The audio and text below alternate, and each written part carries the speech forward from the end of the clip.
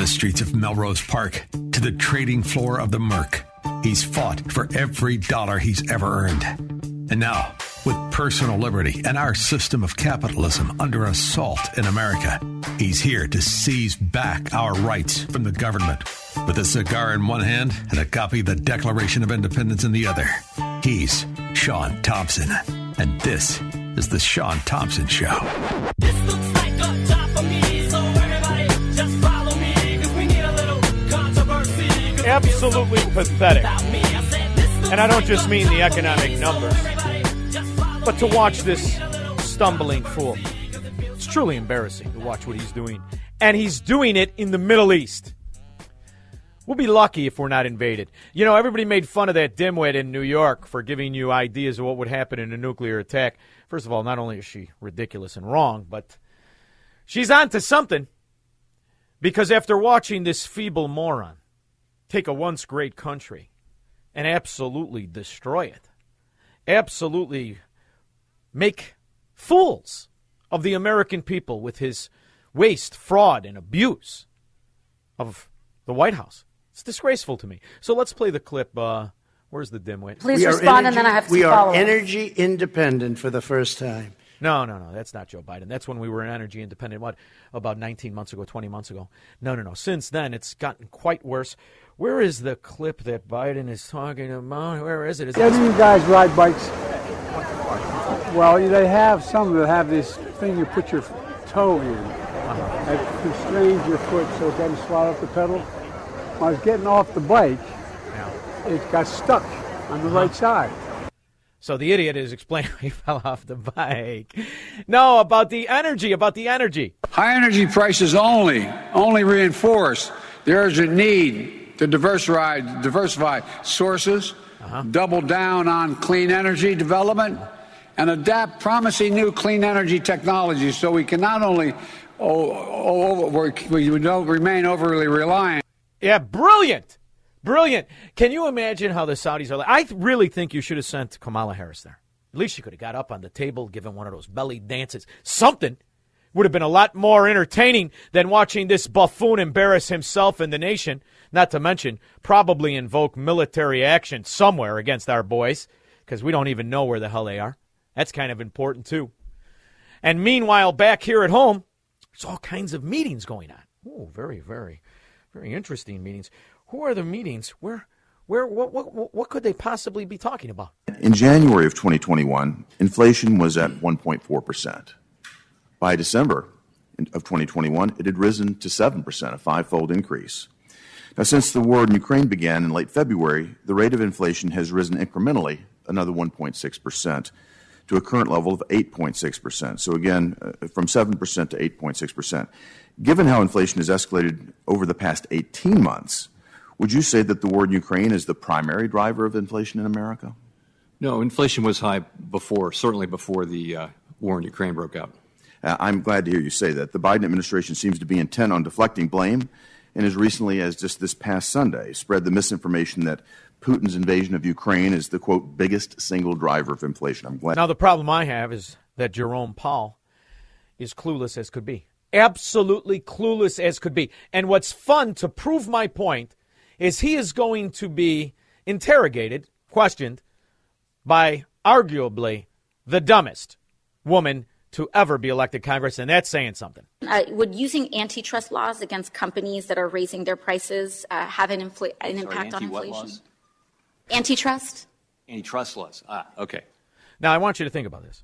Would using antitrust laws against companies that are raising their prices be a solution to inflation? This is a Congress person. Against who, honey? Everybody raising their prices? Or just the big bad oil companies raising their prices? I wonder if we could use antitrust laws against your cabal, your cartel, your destructive policies. Because the only real monopoly that has absolutely no competition is the Washington crime organization called the government. Sorry. No worries. The acoustics in here are different. No worries. Would that have an inflationary impact? It's hard to say, really. Would subjecting those companies to a windfall profits tax have a potential impact on inflation? Yeah, it would, stupid. Because when companies have to pay more money, they raise the prices, inflating the costs. You moron. This is what happens when Democrats get elected. The problem that I have, she's their most popular one. It certainly isn't this dimwit. The president indicated that he plans to announce the 2024 run in the next month or so. What impact would that have on the midterm, and would it benefit Democrats in your opinion? Do I ever even mention his name? Would I even waste my time talking about him? What I will say is, and I'll say this and I've said it again and again, Democrats have absolutely no intention of losing the House. And they're wrong. I think she's right, Squirrel, and I'll tell you why. Voter fraud. So Nancy Pelosi, inside trading extraordinaire. A better return than Warren Buffett, by far. It's not even close, especially when you talk about the little nuanced, very complex trades she does by executing calls and puts and multi-million-dollar option plays. This is the best brain of all. And she's the most successful, the best representation of a Democrat. Yet, she's not popular. However, she is powerful. And the reason is she knows they're not going to lose jack. November, and the Senate, too. We are mobilized. We are fortified. We have great candidates. And we have our country is at risk. Our democracy is at risk. But what we are campaigning on are the kitchen table issues that affect America's working families. So they know the difference between a Democratic and Republican administration. See, and this is my broader point. They don't get nervous when the consumer price index is up. No big deal. We know what we're going to do. 14 states are offering stimulus payments as an answer to high gas prices and soaring inflation. As some economists warn, stimulus payments are what artificially propped up the economy. No, don't worry. You could buy these welfare roaches with just a little more something, a little more rent, a little more walking around money, some more food. That's the secret sauce. So Pelosi knows these are the kitchen table issues that will break the backs of those people who are demoralized by what would be considered failure unless it was the objective of the government to throw everybody onto welfare. That's the system. That's the play. That's why I think Pelosi's right. On top of Congress, on top of which our democracy is at stake. I don't speculate on who's running in 2024, even if it's the former occasional occupant of the White House. I think she means Obama. Oh, no. She must mean Trump, right? She could mean Obama because the failures of the Democrats go way back to Obama. Those policies that were told that they were going to bring you savings and satisfaction and utopia, those are the very policies the Democrats fight to keep now. And I'm going to go back to one. I'm sorry, but I'm going to go back to one because I remember the sales pitch. And then I remember thinking, well, Americans will be sick of paying these high gas prices. They'll be sick of paying these inflated costs. Won't they? Won't they just be sick of it? Won't they recognize there's no such thing as a Democrat Party? It is an organized crime syndicate of money laundering schemes of a variety of different angles. And they're going to recognize this, right? But listen to what the Democrats are running on. They're running on keeping their very failures. Remember this one? A system where we're going to work with your employers to lower your premiums by up to $2,500 per family per year. We will start by reducing premiums by as much as $2,500 per family. Here's what changes, saying to people who already have health insurance and the employers who are providing it, we'll work to lower your premiums by up to $2,500 per family per year. I love those talking points. I also have a health care plan that would save the average family $2,500 on their premiums. Now that's how they pass this swindle.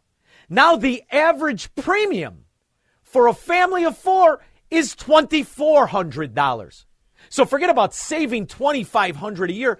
Now you pay $2,500 a year, and these welfare roaches are going to fight to keep it in place. So everybody out there who's saying there's going to be a big red wave, no. They've got it covered. And all they got to do to hold at least 14 of the Democrat strongholds, they got the recipe for that too. 14 states are offering stimulus payments as an answer to high gas prices and soaring inflation. As some economists warn, stimulus payments are what artificially propped up the economy, leading to those rising costs. That's all right, honey. They don't care about that.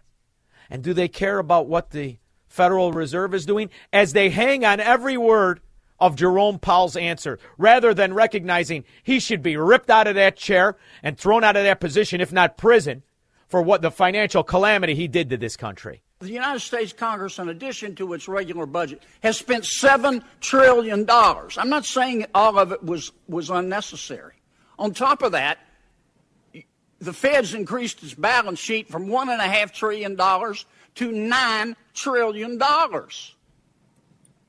$9 trillion. I know you're cutting it back, but we've injected all of this money into the economy, and then people go, well, we have inflation. Duh. Give me some help here. Tell me what we can do. I'm really focused on what we can do, which is shrink our balance sheet and raise interest rates and get supply and demand back. By doing that, they enrich the corrupt bankster, cartel, money bundler scum that created the very problem. They're fleeing the building like Elvis after the concert. They're out of here, and they're taking massive amounts of money with them. And this is being sold as a win? This is how you know. You're real sure there's going to be a big red wave? And then don't forget, there's also the safety net have just shut the countdown. What do you need, 3-4 hours? Steal an election. So now they got to steal a few. So maybe they'll shut it down for 7-8 hours. 312-642-5600. Make money, smoke cigars, and live free on The Sean Thompson Show on AM 560. The Answer. AM 560. The Answer.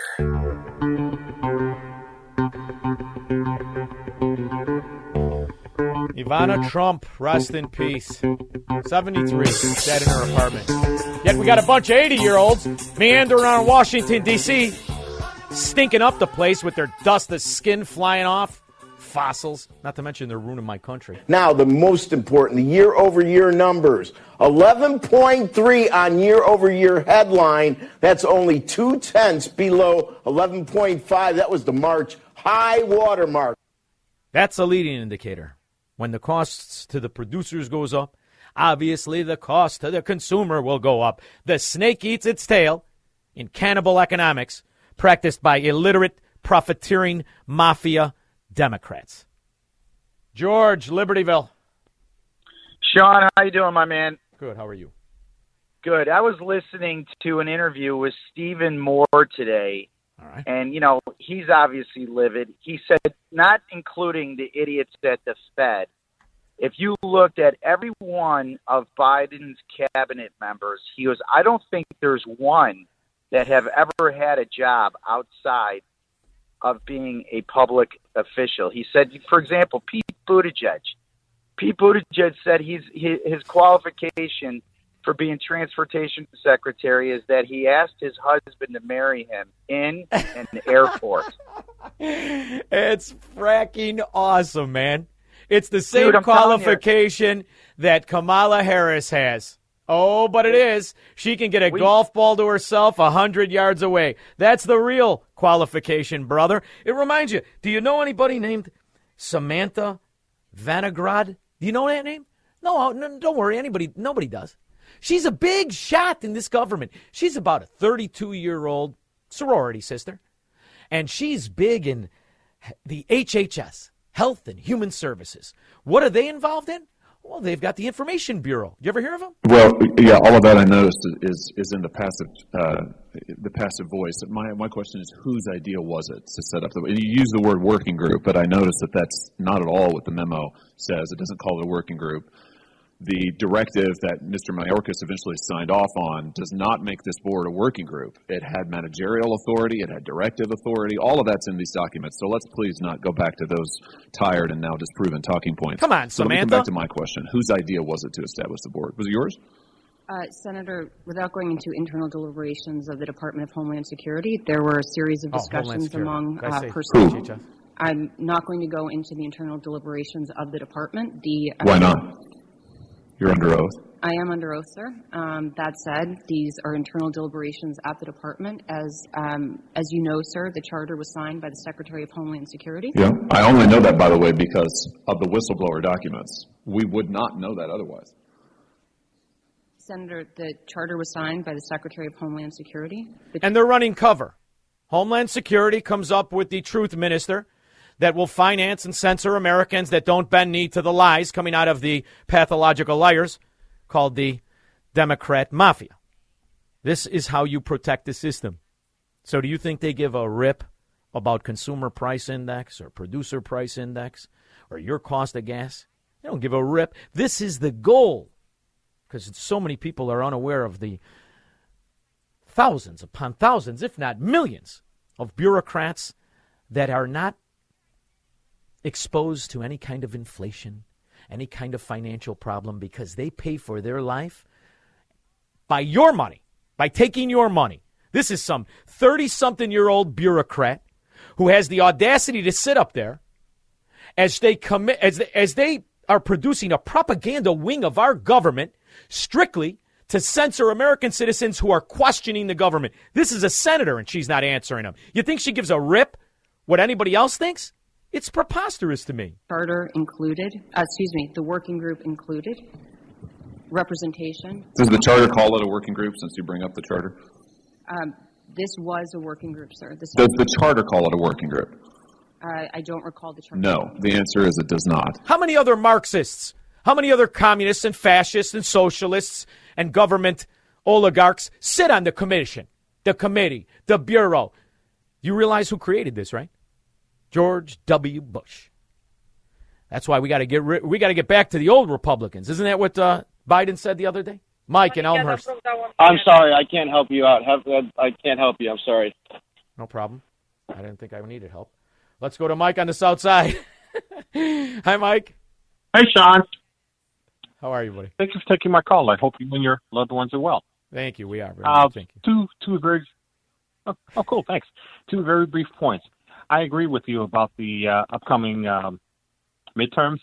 I hear a lot of chatter on the radio about, red wave, and I say, don't count your chickens before they're hatched. No. And the second thing is, I'm not sure I want the Republicans to take over Congress. I like that. I don't want the media to. I don't want the media to turn around and then blame Republicans over the following 2 years for anything that goes wrong in the government. Let's save it all for 2024. Michael, that clip I played of Barack Obama was before Obamacare passed. Right after it passed, the Republican scoundrels and gypsies and frauds used its passing as a fundraiser, as a movement to self-enrich them, to put themselves in self-enriching places and change absolutely nothing about Obamacare. Now we pay $2,500 a month, and they still are running against pulling it out. So to your point, I don't even want the old lady face Mitch McConnell Republicans even trying to help me. I'd rather face the enemy of freedom, the enemy of liberty, the political whores of the Democrat mafia. At least they're honest enough to tell me they're my enemy. 312-642-5600. He will never negotiate his constitutional rights with the government. Live free or die on the Sean Thompson Show on AM 560. The Answer. AM 560. The Answer. Very, very frustrating to deal with something that everyone knew was coming if people allowed the Democrats to seize power. Everybody knew what would happen. And now we all have to live through it, and we all have to deal with the ramifications. And, it's even aggravating and upsetting when you see strangers do it and when you see them come to cars and bang on windows and interrupt people at gas stations like Mike in Elmhurst. Hi, Mike. Yeah. Hey, Sean, what's up, brother? It's your most favorite slayer of Taliban back on the show again. Nice. Thank you. Thank you. I completely lost my train of thought because I'm getting gas, paying way too much for, to fill up my SUV here. And this lady's banging on my window wearing 2 gold chains, a gold watch, a gold bracelet, and probably a fake Prada purse. And she's telling me she's coming from California and she lost her debit card and she needs some help. And I wanted to tell her, it looks like home you got of the most money. Creative bums with the best shoes on. How about the shoes of the bum of Illinois? That's the first thing I tell people. Look down at the shoes. They've all got designer shoes on, clean as a whistle, new backpacks, and they're standing on the median, which is why, Mike, Don't tell management. But before I got the job, I used to take their backpack and drive a few miles, throw it out of the window, just to see them work for a little bit during the day. Lazy bastards. Hey, I don't blame you. But hey, I did want to say what I was thinking of. Obviously, we're all being lied to. We're all being duped here. And when you look around, there's so much negativity going on. Everybody's focusing on all this negative BS. But I just want to tell you about some positive stuff going on in the veteran community. If you could give me 20 seconds, I want you and your listeners to hear me out about the White Heart Foundation. All right, I'm going to say that one more time, the White Heart Foundation. If you check them out online, they've given me a fantastic opportunity to be a volunteer and a mentor with taking combat veterans out into the wilderness to do ecotherapy to help with mental health and bringing suicide awareness to everybody and helping people have the opportunity to actually give back to their veterans. So if you could just give a shout out to your listeners, let them know. Mike, I'm gonna tell you what, Mike. I want you to stay on the line. I want Bunny to get your number, and I want you to stay in contact with me. This is something that is majorly important. I'm born in 1967, and my godfather was a veteran in Vietnam, and I watched this wonderful human being who was a true patriot suffer for years and years and years, not just because he had to live with certain things that were against his character, but he had realized throughout the time that he was lied to by a government he swore loyalty to. And that's a very hard thing. However, the good news is, Mike, he lived a very wonderful, successful, long life, and it was due to organizations and veterans that got together and helped him. So, Mike, you stay on the line. And the best news of all is that you're back and that you're safe. So do not focus on what happened and who lied to you. You don't have to, because you did the right thing for the right reason. That's what the United States military is. The best and the bravest, controlled by the most corrupt cowards. Thank you very much, Mike. I appreciate the call. Oh, I wanted him to go to Bunny. Bunny, pick him up. All right, thank you. Carlos Hoff, Mid-States. Listen, Shawnee, first and foremost, thank you to Mike and all the veterans out there, man. I appreciate them so much. But check this out. I really feel like you should let these weirdo liberals and Tom from Deer Park, you need to give them more time on the show. I love when you rip into them. They're so silly, man. I need to laugh. I understand that perspective, but I want to pose this to you. At this stage of our country in the year 2022, the philosophies that are being spewed by the opposition to Americanism, and I mean this includes a lot of Republicans, is something, Carlos, that when I think about talking to Mike and you think about what they did in Afghanistan, you think about what they did in Iraq, you think about what they did all the way to Vietnam, you think about what we're dealing with, and then you think about their biggest weapon that supposedly is going to sweep them into victory, their right to murder their own children and not be charged with a crime.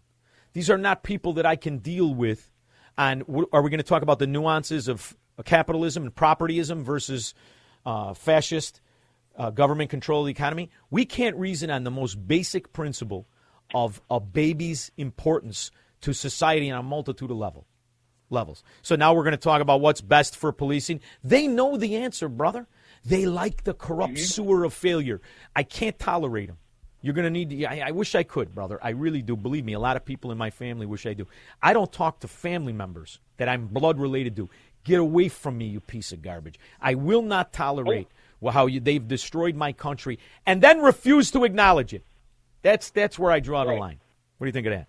Well, I'm not talking about talking to them. I just want to laugh at them. You know what I mean? Oh, you can laugh at them because they laugh at themselves. You know why Tom from Deer Park calls every time? How many times do you ever hear somebody? I forbid him. Don't listen. Don't call. He calls every time. He listens every time because he knows what he did. Tom from Deer Park is smart enough to know what he advocated for. And now he wants to have that ignorant arrogance that all of these losers walk around with. They're awful arrogant in their wallowing in their ignorance. And they have to have that because otherwise, if they were to look at what they've done to the country just since supporting this piece of garbage political whore, Joe Biden, they couldn't brush their teeth in the morning. So I'm not going to let him feel good by spewing his nonsense. I read what he has to say. Yesterday he said Joe Biden won and Trump with January. He's a jackass. As if that was an insurrection and the rest of it. I'm not going to help them promote their lies because the big lie is Joe Biden, and everybody knew it. Everybody knew it, brother. In fact, I remember during the cycle.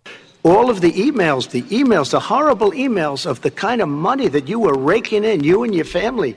And, Joe, you were vice president when some of this was happening, and it should have never happened. And I think you owe an explanation to the American people. Regardless of me, I think you have to clean it up and talk to the American people. Maybe you can do it right now. Vice President Biden, you may respond. 30 seconds. And then I do want to follow up on the election security. I have not taken a penny from any foreign source ever in my life. I have not taken a single penny from any country whatsoever. Now, we now know that there is absolute proof. We knew then, and anybody knew there's no way some two-bit whore making $175,000 a year now. Back when he won the Senate seat, he was making $65,000 living in a DuPont mansion. You have to be an absolute fracking moron to not know what Joe Biden is, was, and will be until they screw him into the ground. So the idea that this is just some Democrat, which is what Tom wanted me to believe. He's just a normal Democrat. No, I don't think he is. I think he's a corrupt piece of dung who should have never been in that office. And now that he is, it explains a lot of the policies to the enemies. It explains why I have to feel terrible for Mike and his friends that went and fought a war he should have never been in. Never. Neither of his friends. We were lied to for 20 fracking years about Afghanistan. 20 years. Now who's in control? Who's getting American money? In the forms of what? Charity or sustenance or God knows what? What money laundering scheme is the Taliban now getting from the American taxpayer? Ironically, Mike and his friends. Now they're getting his money after they tried to kill him. Is a Taliban takeover of Afghanistan now inevitable? No, but the likelihood there's going to be the Taliban overrunning everything and owning the whole country is highly unlikely. Your own intelligence community has assessed that the Afghan government will likely collapse. That is not true. They clearly have the capacity to sustain the government. Do you see any parallels between this withdrawal and what happened in Vietnam, with some people feeling... None whatsoever. There's going to be no circumstance where you see people being lifted off the roof of a embassy in the... No, you saw him get crushed into tires. If this country had any standards at all, this wrinkled-ass old con artist to be dragged out by his starch collar. 312-642-5600. This is the Sean Thompson Show on AM 560. The Answer. AM 560. The Answer. All gave some. Some gave all. Some stood through for the red, white, and blue. That's why I'm upset right there. All the nonsense in life. Afghanistan, controlled now by the Taliban. They're pretending to be a government. The torture and abuse to their own people and American citizens trapped behind the lines, the death and destruction in money, wasted absolutely. And then there's the bribery payoff to China once again. Who owns all of the mineral rights in Afghanistan? Ding, ding, ding, ding, ding. The Chinese communists that bribed the Biden crime family. I'm sorry, that's enough.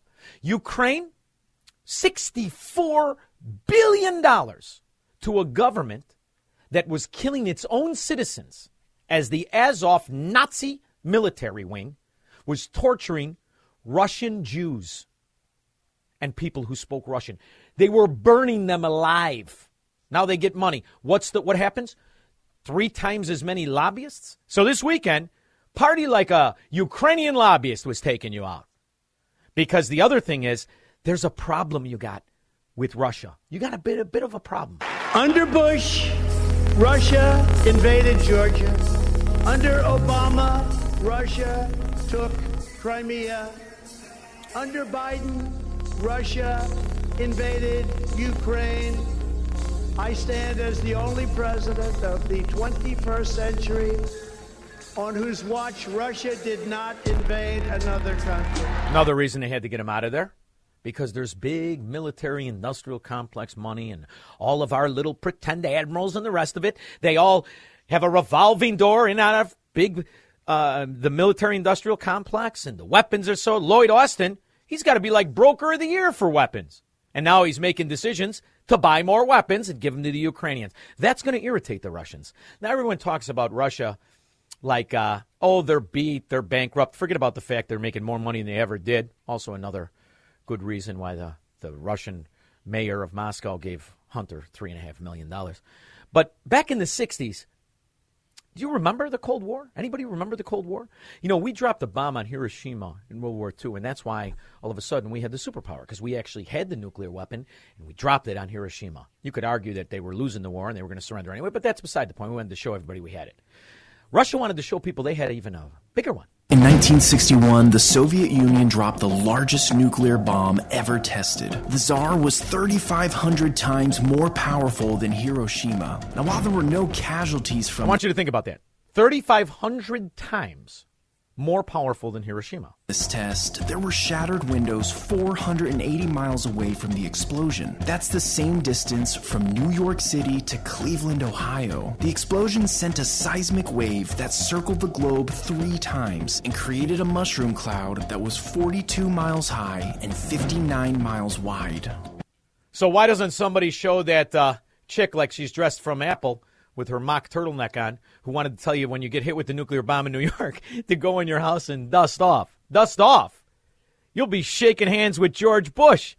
And that's how you know you got problems. Peter, West Chicago. Yes.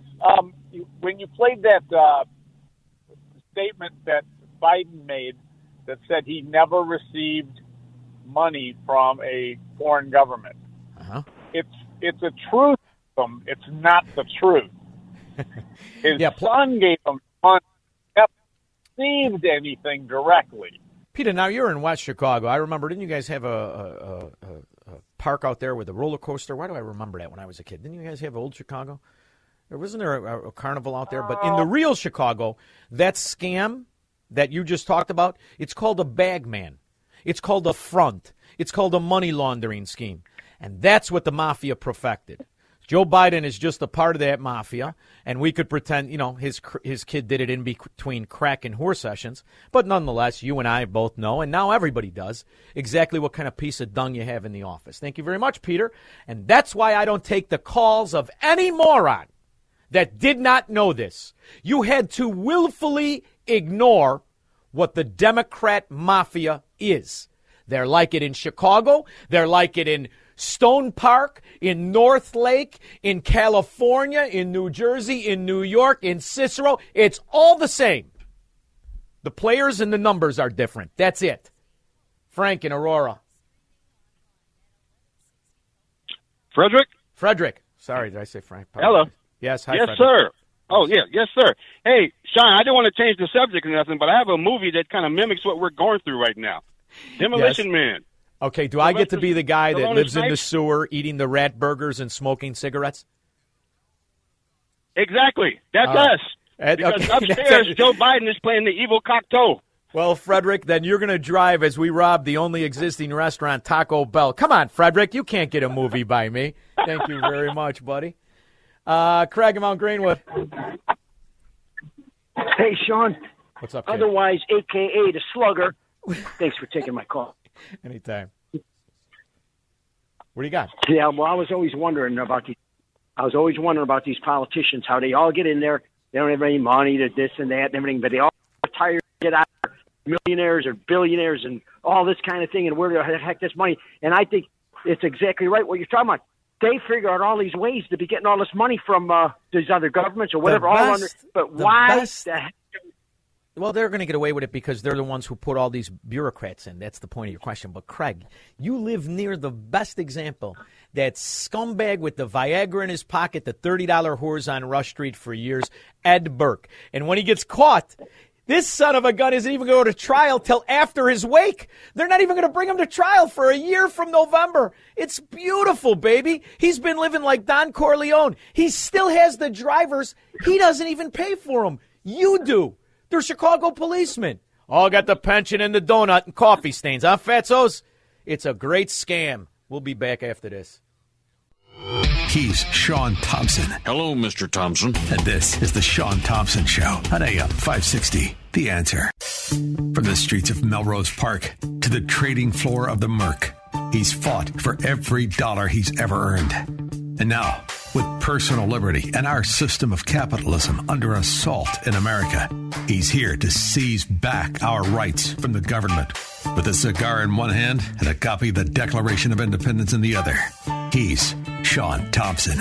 And this is The Sean Thompson Show. This looks like a job for me, so everybody just follow me, because we need a little controversy. It's more than a few years ago that I saw our next guest, one of his articles in the Journal for Austrian Economics.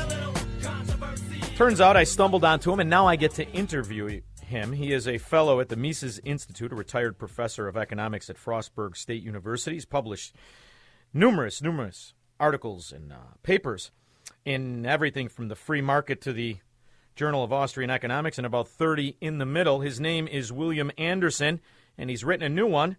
Turns out the elites like the administrative state better than democracy. Well, there's dividends, I believe, in the administrative state. William, thank you for joining me. How are you? Hey, fine. How are you doing? Very good, although I get frustrated because I never like being a pigeon. I remember being a young kid, and I realized I was partaking in a rigged poker game, and I've been very frustrated ever since. I don't like the idea of being made a sucker, yet here we are in 2022, and we're all suckers. Oh, yeah. I mean, where they're rigging the institutions one by one. Yeah, exactly.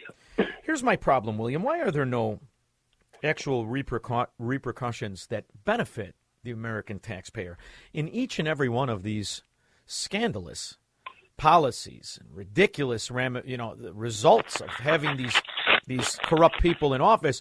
We just keep paying and they keep getting richer.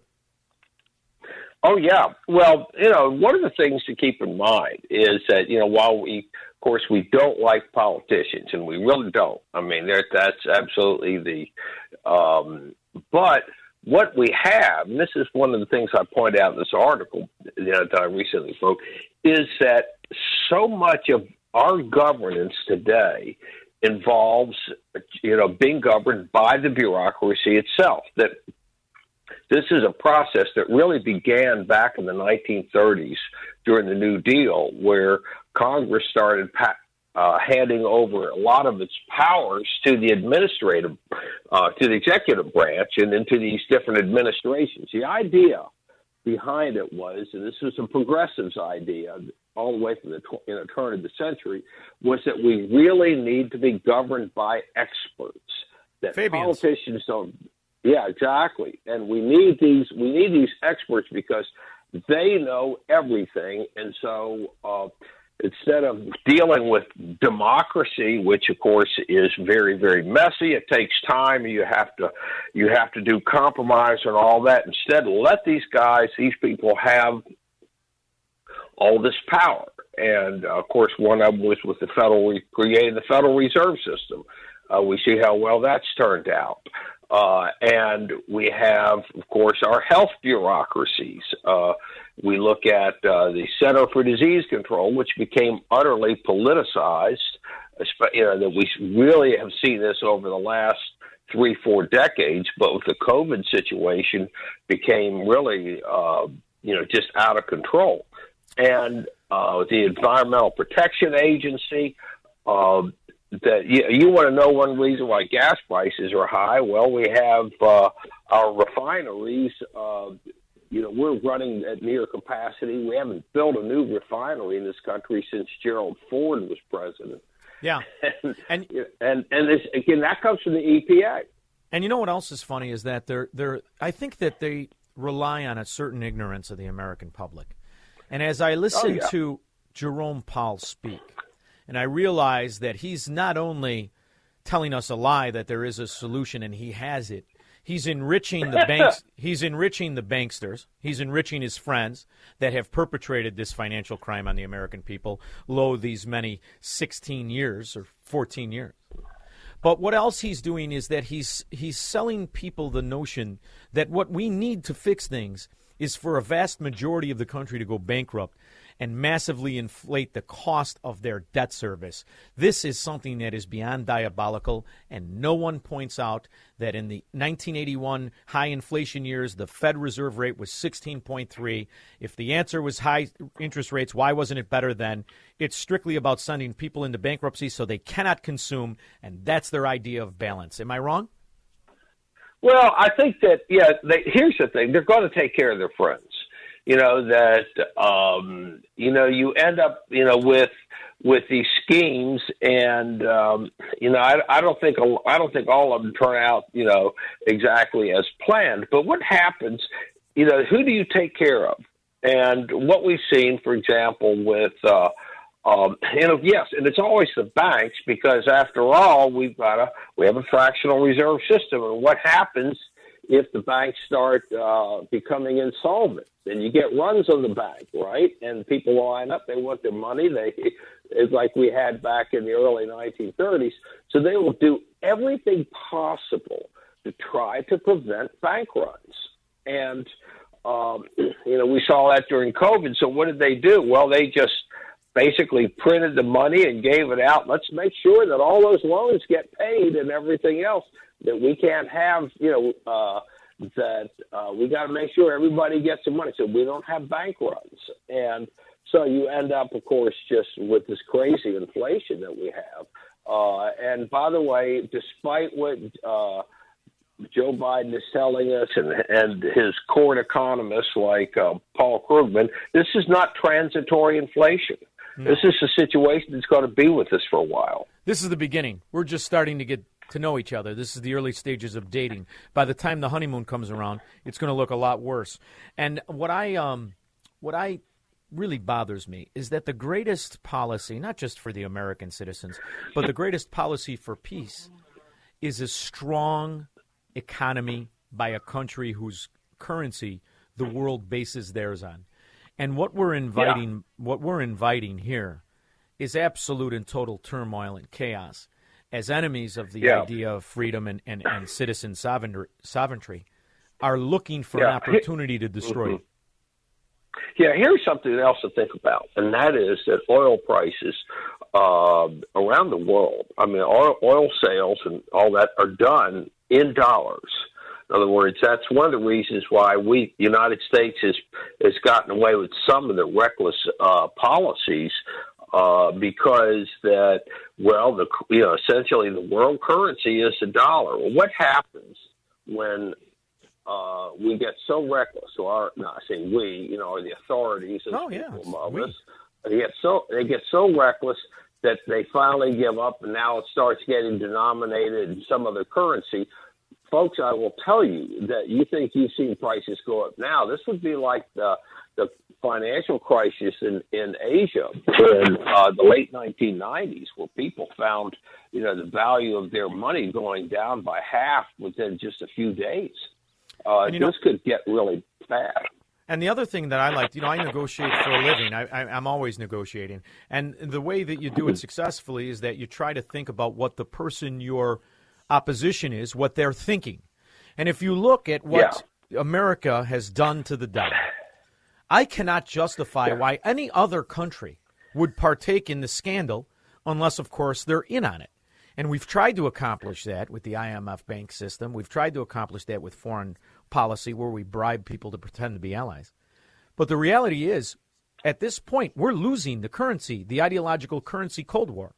And we're losing it because our politicians made a tremendously miscalculated wrong move in the massive inflating of the currency over the last 15 years specifically. And that if you were looking objectively, you'd rather be involved in another currency, be it the ruble or the yuan or whatever. It doesn't matter because we seem to be the most scandalous to me. Yeah. Oh, I think to make it worse, that what you've got now, and it's just problem I think is really something we have to understand, is that with all of this so-called governance by experts, we also have this global elite. And I'm not talking about some kind of shadow conspiracy theory. I'm talking about it's right out front. It's a Davos crowd. Yeah. Yeah, look what they did to Sri Lanka. People don't understand what's happened there. Well, I'll tell you what's happened. They decided we're going to have a nice little experiment here. We're going to make Sri Lanka a green country. And they had a 98% ESG rating, which is even higher than Sweden. And, farmers couldn't use fertilizer, so now you're having food riots. And, it's just mind-boggling the ignorance that these folks have. And here's the thing, but their view is, hey, we're smart. We're the elites. We're the Davos crowd. We know everything. And you've got the, New York Times out there with, basically serving as their amen corner. And, and so what happens is they screw stuff up. People real people get hurt. Real people die. Not them, but people who have no power over this.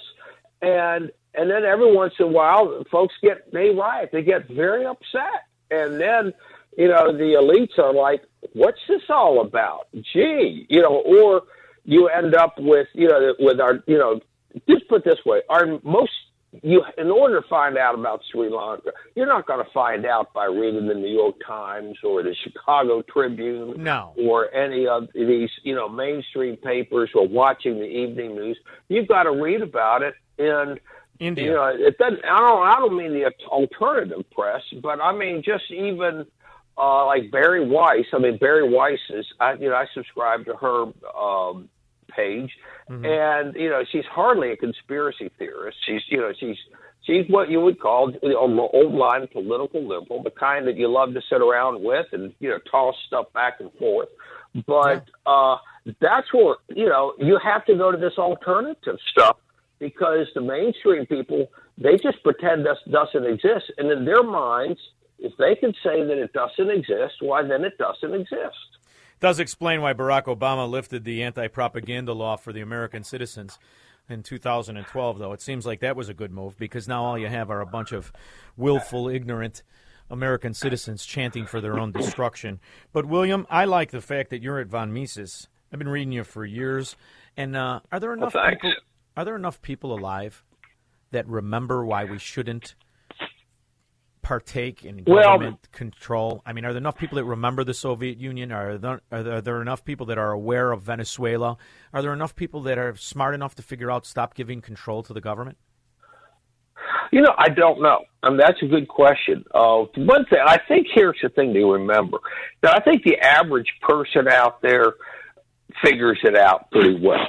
And but what you have, that the ones that are really leading us down, are people, frankly, with kind of like my background. The higher the levels of education, I think the crazier they are. I know. That's why I love having you on, because you know why? I have kids in college. Our listeners have kids in college. They have grandkids going to college. At least I know that there are still a couple of professors, because that's really what you are. You were a professor, and you're retired, right? Yeah, I am. I still I do teaching, believe it or not, students in China. You might have a better shot getting the communists to reject it. Yeah. Well, I think it's an interesting point, because there are actually, let's just say in a class, now when I teach in China, there are things that, if you say, they're going to go ballistic about. So you kind of avoid, you don't, there are some things you avoid doing. But to a certain extent, I'll be honest, I actually in some ways feel more free, talking to the students in China about things than I do even with American students. American students are encouraged to rat on their professors. If they ever say anything, think about that. It's the least bit that could be offensive. And sometimes you really have to twist it hard to find the offensive statement in there, but they will find it. And it gets worse as you go up the more elite ladder. Schlossberg students they understood stuff. A lot of them came from working backgrounds. We had a fair number that were first generation. We were not an elite school, and that was fine with me, because the more elite they get, the more self-important and ignorance and arrogance. The more they're. Oh gosh, what a mixture! Oh my goodness! It reminds me of the 19th century Fabians. I started saying that when I first got involved in radio, and guys would look at me like, "What the hell are you talking about?" That's the greatest threat to a civil liberty that there is. These intellectual tyrants who believe themselves qualified to mitigate, or, for lack of a better word, or to dole out freedom. It's a terrible situation. It's never worked. Yet here we are in 2022, a country that was founded on the exact opposite, and we're going to see how it goes. I think it's a disaster. But the good news is, at least now I know somebody in China. When I'm on the run from the NSA, you say I'm one of your teaching aides. Will you please? That sounds good to me, yeah. He is William. Thank you so much for coming on the show. William Anderson. I so appreciate you. You can find him at Mises.org. Thanks again for coming on. Thank you. You take care. We'll be back with your calls and comments after this. Broadcasting from the petri dish of corruption known as the state of Illinois. In the upper Midwest, the nation, and around the world. This is the Sean Thompson Show on AM 560. The Answer. AM 560. The Answer.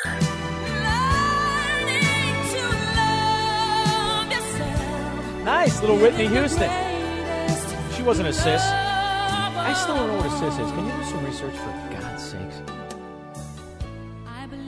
To watch the parallel universe of the Democrat Party, to watch them as they pretend to be winning, so far behind there's no one near them. They are making losing and failure normal and acceptable because they subsidize it.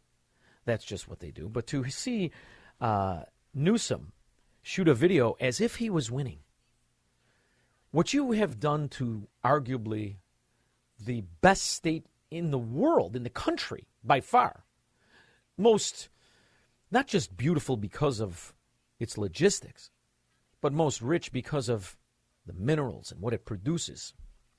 And you've turned it into a prison that people are fleeing. And you pretend that you're going to win the presidency. And the question is, are there enough stupid and corrupt people? And then you look to what's already sitting there.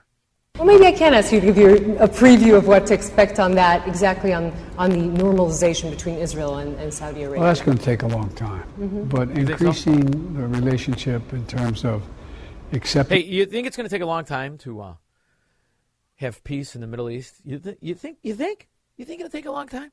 And then you realize exactly the kind of... Ever you guys ride bikes?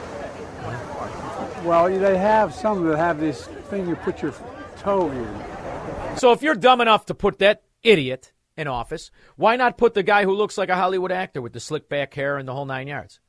Why not put him in office? I mean, so what? The gas is $8, $9 a gallon. Democrats don't mind. They like that idea because now they can justify their other scam, which they all apparently profit from. And I don't just mean the Secretary of Energy. They seem to not mind the failure and have the audacity to insult states where people are fleeing to. That's the joke of it. When families are uprooting from the Pacific coast to go almost 3,000 miles in search of a better life, that's telling you something. Yes, we've created a citadel of freedom here that has attracted people, and we're proud of it. But a citadel of freedom that has attracted people. He didn't just mean citadel because they moved to Florida. It is a different climate that I want to have my fellow Illinoisan understand and experience. And this is just Florida. There are 27 states now suing the Biden administration. I think this next election will be riddled in scandal because the confidence that Nancy Pelosi shows, the ignorance and arrogance that the vice president shows, I tend to think something's up with what's going to be in the election. There is no question that we still have work to do. But it is important to note that these numbers do not fully reflect the recent drop in gas prices. Average national gas prices have fallen every day for nearly 30 days. President Joe Biden and I are always fighting to make sure that working families can get ahead and stay ahead. When you're so used to losing, 40 cents seems like an accomplishment. The morons that are Democrats, the corrupt predators on the morons, they don't mind this. They don't know that the barrel of oil had risen in price 300% before Joe Biden decided to pay off the Ukrainian oligarch government. They don't know that. They don't care. They just listen to the excuse and they buy it because they're Democrats. After all, they put this imbecile in office. And they sit idly by the whole time pretending to be liberal, the whole time to be demanding freedoms when they want to kill their babies. This is something that is core to who we are. It's about freedom. It's about health care. It's about respect for women. And that is something that the president is wedded to. And there she is, a Catholic who got the Eucharist from the Pope, communist that he is.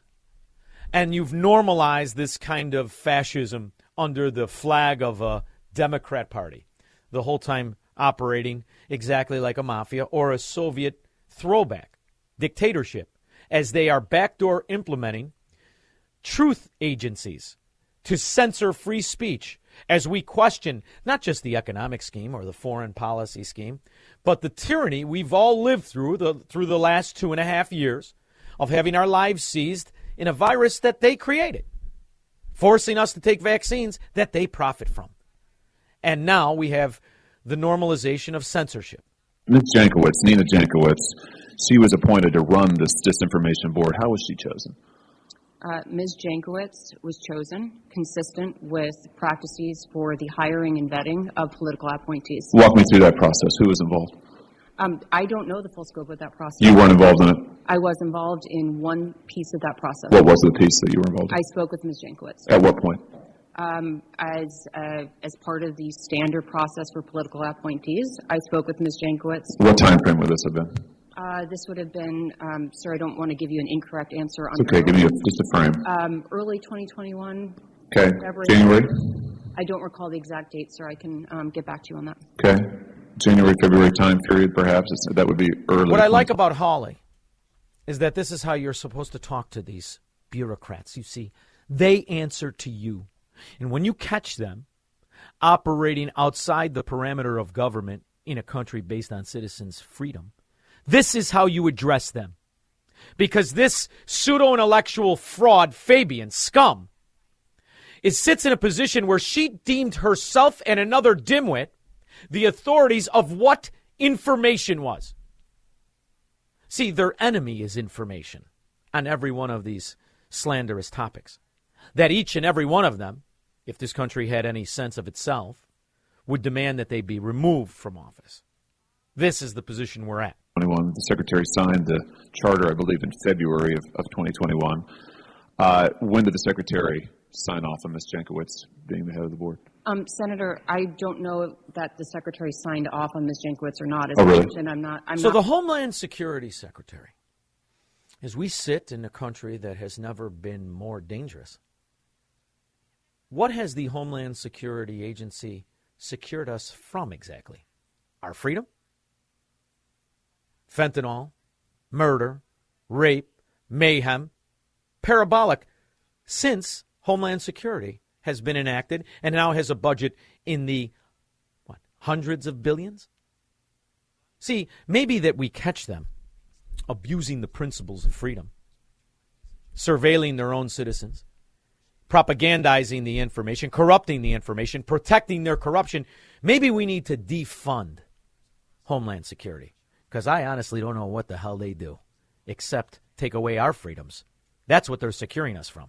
Not aware. He testified it was his decision. I believe the Secretary testified that he was ultimately responsible for Ms. Jankowicz. I don't know. So it wasn't his decision? Senator, I just said I don't know the full scope of that. Did you recommend favorably Ms. Jankowicz to the Secretary? After speaking with Ms. Jankowicz, I was impressed by her expertise during our conversation and noted my recommendation to others in the department. Do you know why Senator Hawley is questioning the sorority rat today? Do you know why? They're going to fill the position again. Did you think that position went away? You will have a bureaucracy, a bureau of truth in this country based on your freedom to question and interrogate your government officials in the same fashion Senator Hawley is. They're not supposed to dictate to you what the truth is or leverage companies, media companies, internet companies, and the rest of it to tell their version of the lie. This is how you build an overthrow of Americanism and America itself. This is how you normalize the failure and corruption the Democrat mafia has been practicing for 100 years. And I don't just mean the city of Chicago. Were you So you recommended yes. I think that sounds like it's a yes. You recommended favorably. Okay.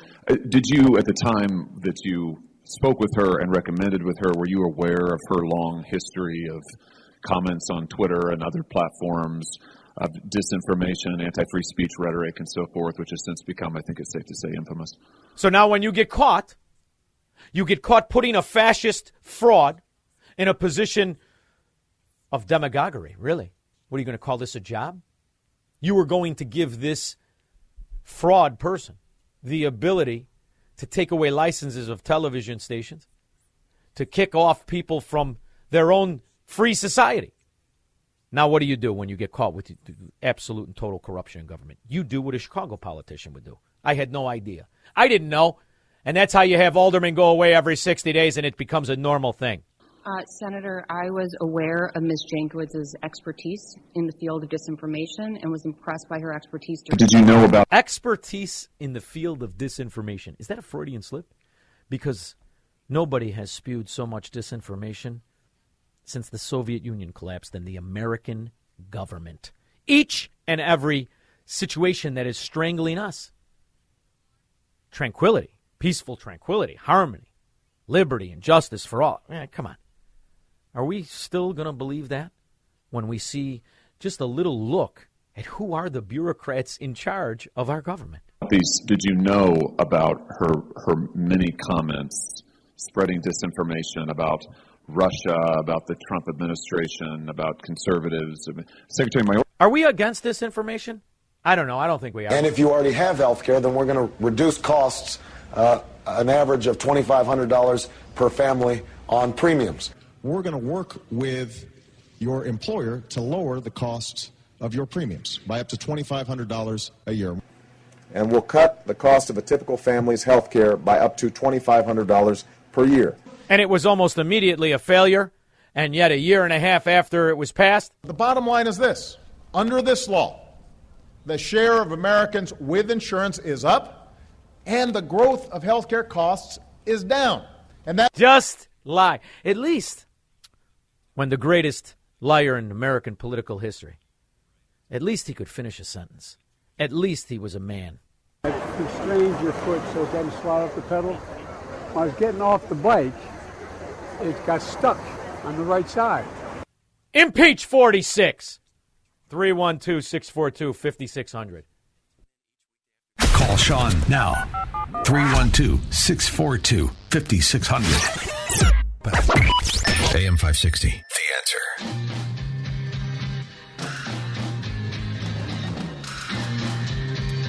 Yes, I still can't figure out the cis.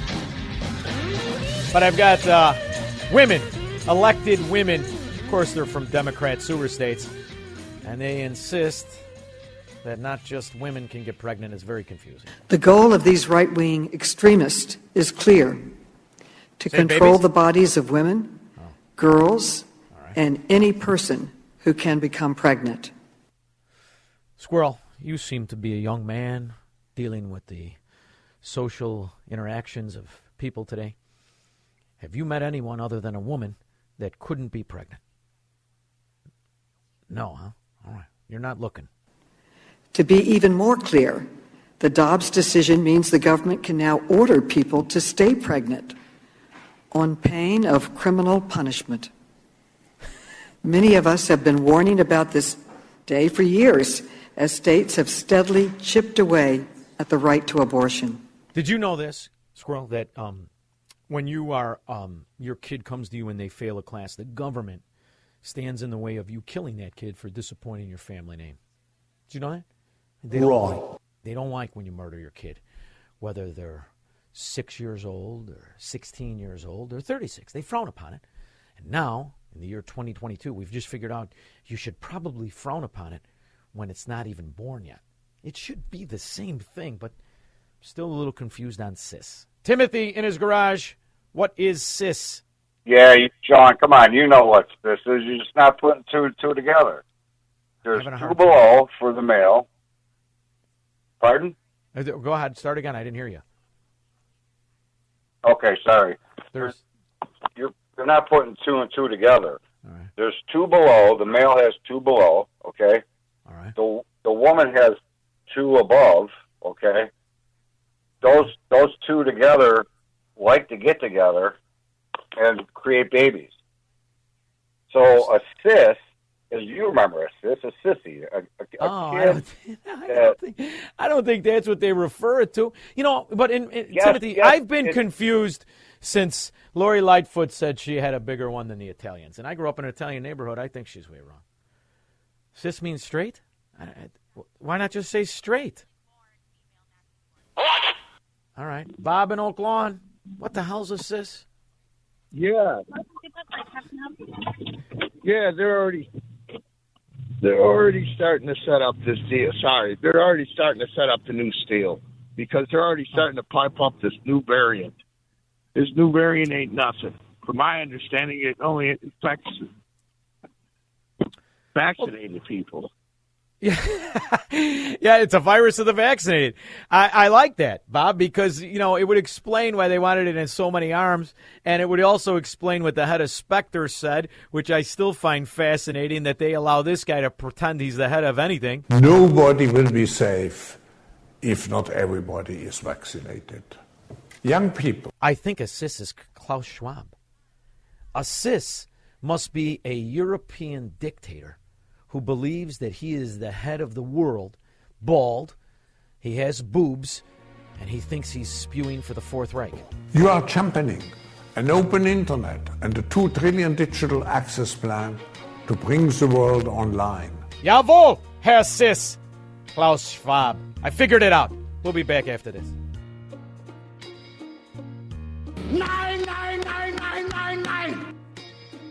From the streets of Melrose Park to the trading floor of the Merc, he's fought for every dollar he's ever earned.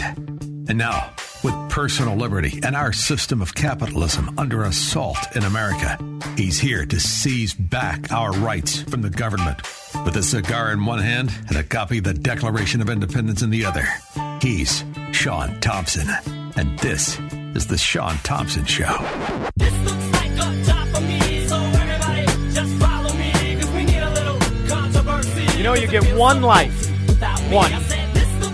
I like when people make it interesting, when they stretch the boundaries, when they take advantage and risks.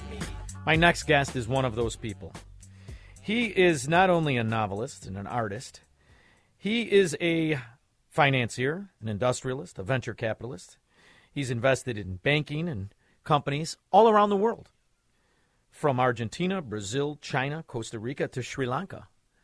He's got a book out, but more importantly, I want to comment on some China issues going on. He's an expert in China. His name is John Koons, and I'm very interested to talk to him. Thank you very much, John, for joining me. How are you? Hey, Sean, thanks for having me. What's your favorite cigar, by the way? An Avo Nicaraguan. Okay, Special, you're obviously special a connoisseur. Toro. I spent a lot of time I'll doing just it. take any kind of good Cuban Robusto. Oh, But yeah. I admire your taste. Thank you very much. Thank you. And, you know, it's interesting. My best friend in life when we were kids is from Cuba. Oh. And the way that I developed so much of my political outlook is because he had such an amazing family. His parents were, you know, refugees from Cuba, for lack of a better word. And it's interesting, as you're young and you see that, you're introduced to it, how it kind of takes control of so many of your life experiences. And as I look at your life, you did everything you wanted to do, and this is a fascinating perspective to have. So as you've been in these different countries that were shunned by America for a multitude of different reasons, one particular is very interesting to me, and that is because I believed it could have been a beacon of success had it not bended knee to a political ideology of servitude, and that is China. You're absolutely correct. And it's interesting, you know, I wanted so much for Hong Kong to be the wedge that broke the Chinese Communist Party. Instead, the Chinese Communist Party seems to break every obstacle. But listen, Sean, going way back, and it sounds like you've looked at the history, they were begging us to be friends before Stalin and his group got in there. They were begging us to be friends, and we could have done it, and we just he always hesitates, is either lost or is going to pay the price. So you're right, but it's unfortunately, I think that water's under the bridge, right? Yes, but through government misappropriation, government corruption, I think, hopefully in the future, when you and I are long gone, there'll be an opportunity.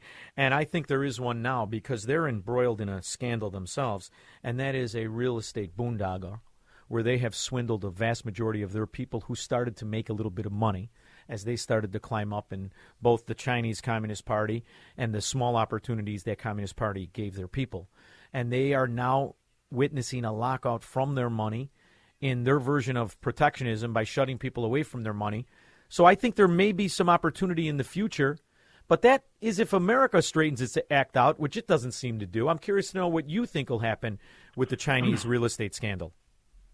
Well, I think you just put your finger on the one and only thing, Sean, that could foment a real revolution in China. And that is to separate the Chinese person from money, from the money that they've earned through their hard-earned labor. Those people, and please don't misunderstand me. No. I love the Chinese. I have many, many friends there. I've got another feeling about the Chinese Communist Party, 100 million strong mafia organization. But the Chinese people work hard. They have business and making money in their blood. And the one thing you cannot do is once they have the ability to make that, it's another thing when they were back in the Cold War, but once they have seen the fruits of their labor, to separate them from those spoils is playing with fire. And that's the one thing that might tip over the apple cart. John, that's my optimism in humanity. I believe that every living being, human being, has that same attachment to liberty. All they need to do is be made aware of it and embrace the principles of the Enlightenment. I believe that is the absolute common denominator of humanity. It is the answer to all race issues and all nationality issues. I think this is something that I feel about the Russian people when they were controlled by the Soviet crime family. I feel the same about the Ukrainian people as they were being abused by the oligarch people. And all of the places you've been around the world all have that. All we need to do is get the people to stand up for their own freedom and liberty. You could change the world. And why not have it change in China, where I think it has a better likelihood than a country that's willing to give away all of those freedoms because they never really had to fight for them. I think this is a big opportunity. Listen, I think you're right about humanity. I think you're right about the humanity in many, many nations. And I think you're right about the core of humanity and the Chinese people. However, the Chinese Communist Party, Sean, is the perfect has significant power and might behind their iron fist. And they, Xi Jinping, a lot of people who haven't been to China don't understand this, but Xi Jinping is the modern-day version of China's emperor, okay?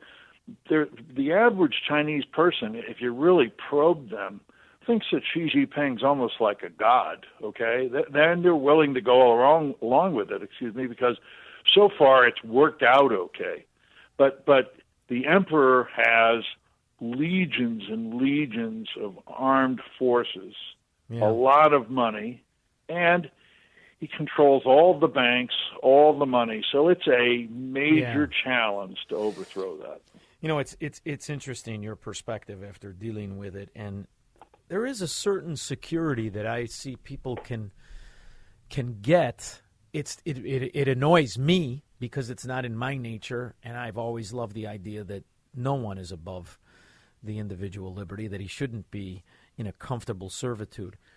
And I'm wondering, in all your travels around the world, what is your take on what you see for the idea, the principles of Americanism that we don't even really subscribe to anymore here? When you see what's going on in Sri Lanka, you were in business in Sri Lanka. Are you shocked, or is it something you expected? No, I'm not shocked at all. I can't tell you it was something I expected, but there's a pattern of graft and corruption in the elites in Sri Lanka, which is widespread. And that, Sean, is a pattern that's not just akin to Sri Lanka, but it plagues, governments, especially developing world governments around the globe. And it's the one thing, as the United States looks to try and help other nations, you've got to send people in on the ground floor, which we didn't do in Vietnam. We didn't do it in Afghanistan. You've got to send people in and smell out whether there's a chance or not of overthrowing the graft and corruption. And in Sri Lanka, I can tell you it's legion. And there, one thing now is, as you can see, nobody knows who's in charge. That's because there really hasn't been a power base other than that family. So, did I predict it? Absolutely not. Am I surprised? Absolutely no. It's interesting. You're from the Chicagoland area, correct? I was born in Lake Forest, but I'm not a wealthy person by birth. My parents were both professors at Lake Forest College, and I was born at Evanston Hospital, and we lived in a dormitory room. So I think that we have an advantage when dealing with these world tyrants. We've seen what a political crime syndicate can do to a great area. And it's amazing as you're talking about Sri Lanka, as you're talking about China, as we talk about Cuba. This is the platform that American politics has followed rather than resisted. And I'm seeing similarities in our own country as these corrupt third world totalitarian countries. I'm curious to know your perspective. Do you see a correlation? Well, look, I'm not changing the subject. I'm going to answer your question, and it's a good one. But my book is about Bougainville, which is an island in the South Pacific. And what I'm doing in Bougainville, and what is the theme of this novel, is nation building. Now, Sean, nation building, as we both know, has gotten a very bad rap. But that's because the United States has misapplied it. One of my favorite books on the subject is The Ugly American, which is about the early days in Vietnam. And the authors of that book pointed out that we didn't get in on the ground and figure out the culture. We just blew in, talked to people at the top, and threw money at the problem. Okay, that's what's wrong with nation building. Now, it's also, Sean, what's wrong with the American diplomatic approach. I mean, we have so much wealth and resources. We think we can just throw money at problems around the world, and you can't do that. You know that. If you're going to solve problems, you got to get in on the ground floor. You got to get to know people. You got to get their trust and respect, and then you have to wait till they tell you what their problems are. And that's a rare phenomena when it takes place. It's not like we can't do it because we're doing it in Bougainville, but it's hard, and the U.S. is 50% of the problem. It's interesting. I was looking at your bio, and being a venture capitalist, I remember when that wasn't a phrase. And I remembered as good businessmen, smart businessmen, took advantage of not the bastardization of capitalism, but of the practice of capitalism. And you saw how that is truly a foreign policy. That is a peace agreement because you are sharing an interest, a vested interest in profitability, in success. And it's the old Milton Friedman and the pencil thing. And I love that there were these guys in America. I aspired to be one. I never, I'm just a generation too late. But it was fascinating to see how venture capitalism actually promoted peace and a sound foreign policy all around the world. And the American government decided to bastardize it and then try to practice it the whole time, just building an oligarch system in this country. And it's sickening. So your book that you wrote is fascinating. It's called They Call Me Ishmael, and this is a novel that is fiction. I'm more of a nonfiction guy, but I'll tell you what, I'm very interested in this book. Give me a little bit more of the premise of it. Well, Sean, it is fiction, but it's what they call a roman clef. This is my fourth novel, and each of my novels includes a protagonist named Jack Davis, who is basically patterned on myself. Okay. So I write about my own personal experiences and I like to tell stories. That's the reason I prefer writing fiction as opposed to nonfiction. Now, this book is, like I said, it's about nation building in a place called Bougainville, which really needs it. Bougainville was the home in the 70s and 80s of the largest copper and gold mine in the world, called the Panguna Mine. It was built and owned by Rio Tinto. It sparked a civil war between Bougainville and its parent government, Papua New Guinea. 10% of the population of Bougainville died, and they won the war and got with that their own provincial constitution and the right to conduct an independence referendum within 20 years. Well, the 20 years was 2019. So a bunch of chiefs who are now the landowners and the controlling interests in Bougainville invited me to go over there in 2015, 7 years ago, and help them because they were afraid. They all wanted to vote for independence, but they were afraid they wouldn't be able to afford it. And, of course, that means that you've got to refurbish this big $5 billion construction cost mine. But the mine, Sean, has $100 billion of copper and gold in it, which the Chinese, of course, are salivating over. Sure. And so that's what the book is about. And Ishmael is the hero of the book. He was a young man when he joined something called the Bougainville Revolutionary Army, the guerrilla force that won the Civil War, and then he became the commander and also negotiated the peace agreement with the right to conduct an independence referendum. He came to me a couple of years ago and said, "Can you help me?"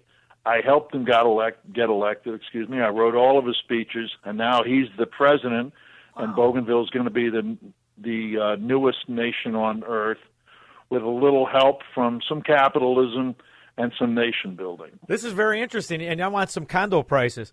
I'm interested as you see the gold mine strike in Uganda, $14 trillion in Uganda. Who has the mining rights? China. As you see what happened in Afghanistan, they have all the mining rights to all the minerals of Afghanistan. That is diabolical, and that is how they're going to finance tyranny around the world in the future, isn't it? Yeah, well, Sean, they've got a plan. We could have a plan, but we're too busy doing some other stupid things like the Green New Deal. Look, I started the first wind power company that went public in America, but I can tell anybody who wants to know, you can't solve your electricity problems with wind. It's a nice adjunct, but that's all it is. So we need a plan that's doing what China is doing, but unlike China, then we have to go in and be friends. And when you're friends, there's mutual benefits. Yeah. I bet you the late T. Boone Pickens wishes he would have met you. Oh, T. Boone Pickens, I sold him my first power company. Did you really? For $1 billion. Yeah. Do you know, I play the clip of him talking about wind when they ask him about wind. And the first guy who ever talked to him about wind was yours truly. Come on. I'm serious. All right. John, I can't wait to meet you. Guess who put up the first wind farm in Texas? You? Yours truly. Yeah. Oh, John, we got to have a cigar. We got to have a cigar, and I got to have you back. Unfortunately, I would look forward to it. I'm constrained by time. I cannot wait to read the book. The name of the latest book is They Call Me Ishmael. Sean, just listening to you, you're going to love it. All right, great. I can't wait. Thank you so much for joining me, and I'm going to have you back. Is it a deal? Great to talk to you, Sean. Anytime. Let me know. All right? Thank you. John Coons, I appreciate it. We'll be back with your calls and comments. This is the Sean Thompson Show, where Democrats are always wrong, Republicans are seldom right, and politicians are never, ever to be trusted. On AM 560, The Answer. AM 560, The Answer. You can learn from missed opportunities. We had the leverage in China. We missed an opportunity because we allowed that mafia to buy our politicians. They own bipartisan American politicians, from congressmen, senators, obviously the president sitting there stumbling around the Middle East right now, owned by China. Could have broke it, we may be able to break it again, but can we solve our own problem? That is the issue we'll know the answer to, as far as I'm concerned, after November. Tom in Blue Island. Hey, Sean, what a terrific guest. People often discount historical fiction because they believe it's not up to just regular biographical, accounts. Yeah. John mentioned the book, The Ugly American. Great book. Which, Sean, it said what the French did, everything wrong in Vietnam, and then we went along and did the same thing, and it's everything you rail against, the government, the military complex, incredible. I can't wait to get his book, sir. Yeah, I'm telling you what, a very interesting guy. And do you know, Tom, in the beginning when green energy started to come about, wind, I had a prospectus given to me. I started to research it. I have a friend that's in the business. I saw what was happening and rail against what it is right now. But in the beginning, it was a very interesting concept. It wasn't until we implemented it and it was started to be bastardized and used as a money laundering scheme by government that I said this has to come to an end. And T. Boone Pickens helped me form my opinion. And if you don't know what I'm talking about, you can research it yourself. It's an extremely interesting story. Just simply go on YouTube or Rumble or Google and check out T. Boone Pickens' Wind. Rich, Indian Head Park. Hi, Sean. Another great show tonight. Oh, thank you, buddy. Listen, I have a question for you. Something that still bothers me about this 10-year-old little girl in Ohio. Yes. Do you think that Biden would have commented on this rape of this little 10-year-old girl? That's a tough question. He would have been stupid to do it. That did it. He would have been stupid to comment, and he is stupid. So do I think? I think that he will use any wedge issue to validate and justify an extremely small percentage of people who are killing their babies not only for free but subsidized by the taxes of people who believe, like I do, that it's the greatest evil on earth. The greatest inhumanity. But he should be held responsible for this. He is responsible. He should be held responsible for it because of his border policy. He is responsible, and he is responsible for the death, the leading death, the cause of death for people 18 to 49 is fentanyl. The policies that are protecting the cartels, enriching the cartels, and destroying the kids and the people of America because of this drug are responsible, yet they profit. They profit from it, both because they have an army of loyalists and the people who survive and have to go into treatment, they have a money laundering scheme built into Obamacare. So we've been outflanked in the way the Chinese people have. Right. I read somewhere that there's over 3,000 babies that are aborted every day in this country. I don't know how true that is, but I read it somewhere. It's between 7 and 8 million a year. I think that 3,000 is, you might just be talking Illinois, kid. Let's do a little research during the break. Could be, I don't know, but I saw it somewhere. Yeah, well, Illinois will crank up its numbers now that it is the abortion capital of the Midwest and possibly America. We'll be back with your calls and comments after this. He's Sean Thompson. Hello, Mr. Thompson. And this is the Sean Thompson Show on AM 560, The Answer. AM 560, The Answer. Man, is this fast? We only have, this is the last half hour. I feel like I've only been on an hour. 312-642-5600. Let's go to the lines. Dave in Wheaton. Hey, Sean. Dr. Matarazzo and my father grew up together. My dad's 87. All right. And one of the things he taught my father was the people who dislike illegal immigration the most are legal immigrants. But anyway. Well, you know who proved that was Cesar Chavez. Did you ever hear of Cesar Chavez? Oh, yeah. Some rough stuff. Yeah, not the boxer. I know which one you're talking about. Yeah. Right. Yes. Yeah. But I was going to say, I was listening to Life, Liberty, and Levin on Sunday, and Mark Levin was talking with Bill Malugin, who's a Fox News reporter, and he covers the border.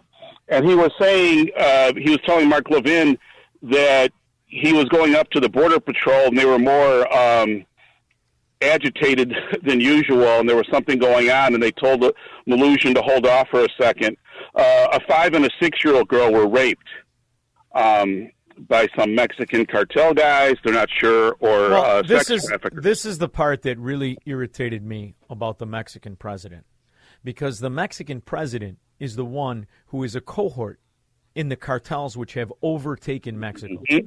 The Yes. cartels are their biggest industry, money-making, corruption, and it's run by scum. Scum. So they rape the 10-year-old. Look at this sex traffic thing. This is terrible. And I'm not saying there's one worse than the other, but what else is terrible is the deaths caused by the Chinese drug that is made and assembled in Mexico called fentanyl. It is their biggest moneymaker. They're making hundreds of millions of dollars a month, unfettered, and they're buying political protection from both, in my opinion. It's obvious. They're buying it in Mexico, but they own it in Illinois. They own it in these Democrat strongholds. That's why the prosecutors protect the cartels and the gang distributors, the end retailers of the fentanyl. Yeah. The Mexican government is not our friend. I know you know this, Sean. But in like World War I, the Zimmerman letter, the Germans were trying to get Mexico on their side to, fight with them to get their what they say are their lands back, California and things like that. Yeah. And so that actually pulled us into World War I. Mexico, as far as they think that this is their country and things like that. But what I was going to tell you too, Sean, I was a physical therapist and I retired. I'm a truck driver. And when I talk to workers in the warehouse, a lot of them from Mexico, and I'll get to know some of them, and the women do tell me, I said, is it true that they rape the women? They're like, oh, absolutely true. Oh. I know it's anecdotal, but... Well, and here's the other thing, Dave. I grew up in an area that became a very, very, very populated Mexican area in a generation when it was wonderful. These were not degenerate gangbangers when I was a kid. These were people that were fleeing the failed corruption of Mexico. And they made wonderful American people. And I want a system that welcomes those people. But you have to do first things first. You got to shut off the cartels. I don't mean to interrupt you, but I was going to say, those same Mexicans that came here, like you're talking about 50, 60 years ago, I was talking to a builder, and he told me my old Mexican workers that came in the 60s and 70s are telling me that we came to the United States to get away from these kind of people, these criminals, these crooks that are coming to the country now. Those back then, those illegal aliens were my friends. And those are people that didn't want something for nothing. They hated the idea of a corrupt Democrat socialist country. They fled one. Those were the best people. And I'll tell you what, Dave, unfortunately, mixed in this people that get killed in trucks, mixed in these people who are raped, who are forced to be drug mules, are good people. The American government made this possible. All they had to do was secure that border. Sean, don't forget, and a lot of people don't know this, Americans don't know this, Fidel Castro took his Soviet Union Marxist bullcrap, socialist bullcrap, to Central and South America. Venezuela. Look what he did to Venezuela. And Venezuela. Yeah. These people are coming here, and they hate America because they're looking at it from a Marxist point of view. So, and even the churches in Latin America say, please don't send us evangelicals, send us theologians, because the Marxists come into the churches and grab new believing Christians and turn them into liberation theology, which is now what our church is here. The answer is always going to be the right answer. The answer is legal. The answer is a country that welcomes people who come here for freedom, fleeing corrupt governments. The only problem is we can't do that anymore. We have one. Chuck Dullivan. Hey, I need your help, Sean. I'm sorry to railroad your thing here. So I was handing out flyers over by the Walmart over in Delavan, and I have my shirt on that says, "We the People, not Nancy Pelosi." And I walked down, there was probably like 6 cars, then they turned left and go to Lake Geneva. So when I went by this one lady's car, she had a really big head like Rosie O'Donnell, and she was driving a white Prius. She rolled the window up and wouldn't take my flyer. Then I go back to the stoplight, and I wait, and then they all turn left really fast. She turned around, and she rolled her window down, and she called me the F word, and she threw a bag of dog poop at me off her front seat. I had to dodge the front seat there. I had to dodge it, and I was wondering if anybody around the area knows. I can help you identify that person. Just work with me a little bit. Did she have a hairy mole? Did she have a hairy mole near her ear and a neck roll with dirt crease in it? Because I think it was either the Republican Nancy Kimmy, who likes to vacation in Wisconsin, or it may have been the representative, the state rep from Melrose Park, whose name escapes me right now. Kathy somebody. Yeah. But those are two very big fat women, and I think they're in a Prius. Yeah. I had my hard hat on that I used to wear when I worked construction to keep the sun off of me, and it bounced off my head, but the bag didn't break, and it landed on the ground, and then I picked it up and I threw it in the Kathleen Willis, that's her name, Kathleen Willis. Did she have a I Love Melrose Park on the bumper sticker? It might have been Kathleen Willis. No, she had the thing on the back that says coexist. Oh, she's from Oak Park. Were her toenails sticking out? They look like big hammers, no paint on the toenails? She's from Oak Park, clearly. No, I couldn't and see that, and by the way, Chuck, she wasn't in an Amish. She wasn't in an Amish buggy, but no, that was probably. I'll tell you what, I was a male teacher from Oak Park River Forest High School. We solved the problem. 312-642-5600. He believes in freedom, capitalism, and individual liberty. And because of that, he's become an enemy of the state. He's Sean Thompson, and this is The Sean Thompson Show on AM 560. The Answer. AM 560. The Answer. We can solve any crime. Just give me enough details. I forgot to ask Chuck if it looked like a manatee driving the Prius, because it could have been one of the Pritzker relatives. They all look like versions of manatees. You seen them? You know, if you're going to tax somebody, these Democrats, why don't we tax these fat bastards? You're the ones killing society. 80% of you make up the deaths in COVID. Not to mention $11,345 we spend on every citizen in this country on health care. But 80% of that makes up fat people. Let's tax the fat. Kevin, Austin, Texas. Sean, I love how you discuss the problems of Illinois and how apparent they are. And I wish you would refer to, when you talk about Oak Park, it's more North Oak Park, and I wish you would refer to them as the West Shore, because that's what they really are. Yeah, it's some South Oak Park, though. South Oak Park, man, you do not want to wander over there around dusk. It gets very dangerous. But North Oak Park, what I like about them is that how many houses are on a block? You know, they have those massive maybe mansions. 4 or 5. I mean, it's insane. They're beautiful homes. They're magnificent. One of them was bought from a guy that made his own money. The vast majority of those people are self-loathing legacy trust fund slobs who go to Starbucks because they don't want to pay for their held care. And their trust fund streams in about $7 million a year. Well. They feel guilty for doing well, and then they want to send their send virtue signals. So how kind they are. Yeah, and that's why they become. I have a wonderful friend of mine who's there's a way that we can defeat these people and actually put a stake in the heart of the Democrat Party, which would make national news, and that would be if Bailey won. And I'd like to see. I know nobody wants to talk.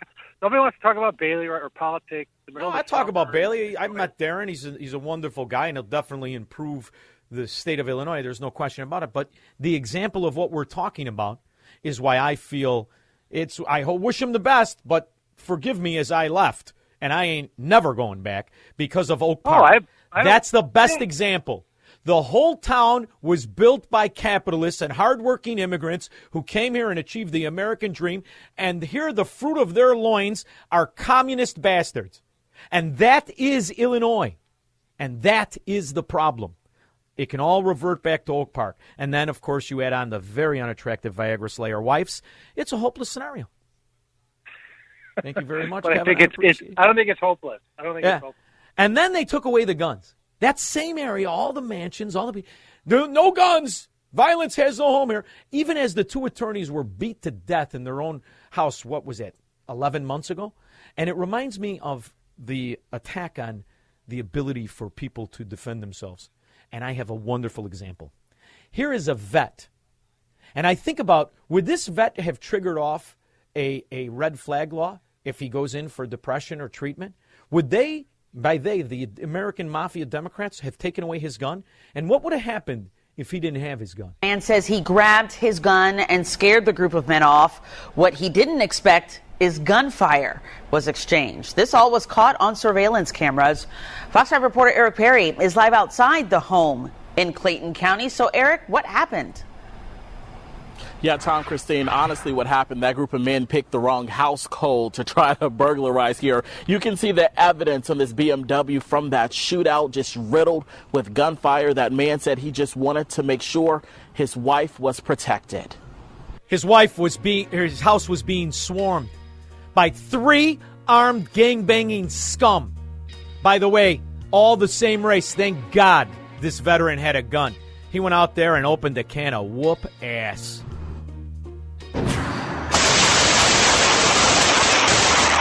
And look, nobody had to call Kim Fox. Not even the police. Gone. Problem solved. I'll be back in 21 hours.